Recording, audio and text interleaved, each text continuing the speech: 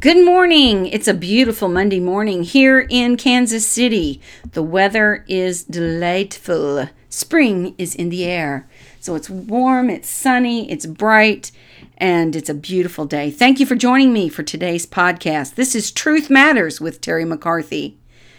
Annie Dillard talks about her father leaving the family when she was 9 or 10 years old. I don't know if you're familiar with Annie Dillard. She's a great American author and one of my favorites.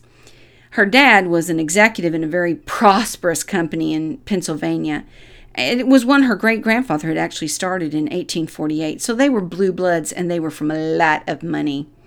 Annie and her sister had enjoyed a life of privilege and comfort, but her dad just up and quit his position in the family business, sold his interest. He bought a boat, a sailboat, and it's a part sail, part motorboat, and he decided he wanted to sail the Mississippi, footloose and fancy-free. And he left his wife and 2 daughters pretty much to fend for themselves and pretty much in poverty. Dillard describes the day that she and her sister and mom watched her dad leave the dock and start his journey down the Mississippi. She says, "I looked at him as he waved from the boat, and I thought to myself, he's not so much free as just loose." Dillard's phrase rolls around in my head a lot. He wasn't free so much as just loose. So I have to ask myself, what's the difference between being free and loose? And I think it's a very important question. And oddly enough, it makes me think of a Chinese legend about the jealous empress and the favored concubine. So I'm going to tell you a little story here. The empress hated the concubine because she was the emperor's favorite. The concubine was always happy and singing, and she was a beautiful dancer. And every night the emperor would ask the concubine to dance and sing for him. She was doted on by all the palace because she was pleasant and kind and happy and beautiful. The empress was beautiful too and of excellent royal breeding, but people didn't dote on her. And in a fit of jealousy and anger, she had the concubine kidnapped and hidden away in a prison-like fortress many days' journey from the capital. On occasion, the empress would secretly venture out to see the concubine, but she would always find her singing, and she noticed that the guards and keepers had become tender-hearted towards their charge. Here in the prison, the concubine was once more loved, doted on, and extremely happy. This enraged the empress, and she commanded all the personnel to ignore the concubine. Don't speak to her. Don't speak her name. Don't have eye contact with her. And she hired spies to ensure that the concubine was kept in total isolation. But even then, when the empress would go to check on the concubine, she would find her happy and pleasant and always singing.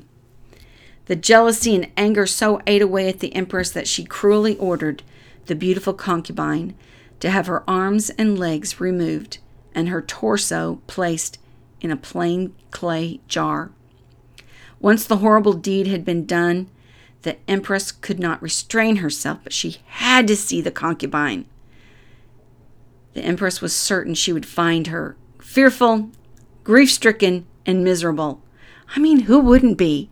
No arms and legs and you're stuck in a jar. Only the Chinese could invent such a story. So she was sure she was going to find that concubine in bad shape. But instead, she found the concubine, jarred up, her head the only thing exposed, singing more beautifully and sweetly than ever. And the empress flew into an outrage. She shouted at the jarred concubine, "How can you sing? How can you be happy? I've cut off your arms and legs and you are in a jar. You are imprisoned and bound. Your freedom is forever gone. Your beauty is forever gone. Your life is over. How can you sing?" She was furious and confused. But the concubine replied, "Which of us is really imprisoned? Your anger and jealousy have made much more of a prisoner out of you than me. You see, one was free and the other was just loose." Scripture tells us that he who the Son sets free is free indeed. Jesus told the woman who was bent over with infirmity, "Woman, thou art loosed." Here I guess free and loose are kind of synonyms, But in everyday English, I think there is a difference, a very big difference. One is a state of mind, and the other is a state of being. Freedom is a funny thing. Some theologians believe we can be free from sin. I personally have never experienced that here on earth, and I've never met anyone who was free from sinning. We talk a lot about freedom in America. We've got freedom fighters, Operation Iraqi Freedom, freedom of speech, Young Americans for Freedom, Freedom of Information Act. Yeah, we like our freedom here in America. But what does it mean to be free? Can we be free without responsibility? Is freedom a mindset, or is it a condition? Or maybe just a little bit of both. I know for me personally, it's never permanent. I can be free one day and in total bondage the next. I refer to bondage as addictions, unforgiveness, memories we can't get rid of, attitudes, habits we just can't seem to change. I think freedom is more of a state of mind than a state of being. I've been to churches in countries where the government took away individual freedoms, no human rights, and actually persecuted them. And yet the congregation was freer than any I've ever seen in the United States. And I believe that freedom is a choice we make, a choice to forgive, a choice to forget, a choice to do the right thing. And those choices sometimes must come daily. Freedom isn't as much about where I am as who I am. Freedom isn't as much about governments or human rights or even the ability to come and go as I please. But freedom is all about doing the right thing even when it's hard. Freedom is about making choices that are hard and complex and often costly. Freedom is about dying to the flesh and the old carnal nature. It's about decreasing that Christ might increase in me. It's about giving over control to the Holy Spirit and asking Him to sanctify me, purify me, and to search my heart. This kind of freedom makes me think of Jesus' words when He was quoting Isaiah. The Spirit of the Lord is on me because He has anointed me to proclaim good news to the poor. He has sent me to proclaim freedom for the prisoners and recovery of sight for the blind, to set the oppressed free. And even though it's hard and perhaps complicated, I do want to be free, really free, and not just loose.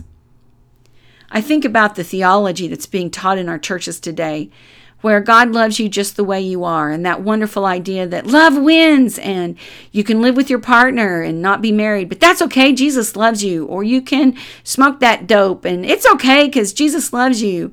And you can live a life every day self-absorbed and doing what you want to do, and that's okay because Jesus loves you just the way you are.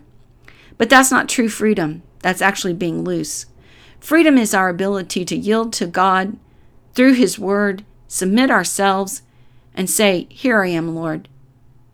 Heart, body, mind, soul, I'm yours, and I submit myself to your will. I think it's about that old refrigerator magnet. God loves you just the way you are, but He loves you too much to leave you that way. Well, that's today's podcast. I hope you have a wonderful Monday. I'm hoping to start doing a series one day a week on heroes of the faith, the old-time heroes. And I need to hear from you. So leave a comment, thumbs up, let me know if you like or don't like. Because like I always tell you, it's lonely out here in podcast land. Blessings to you, and thanks for joining us on Truth Matters with Terry McCarthy.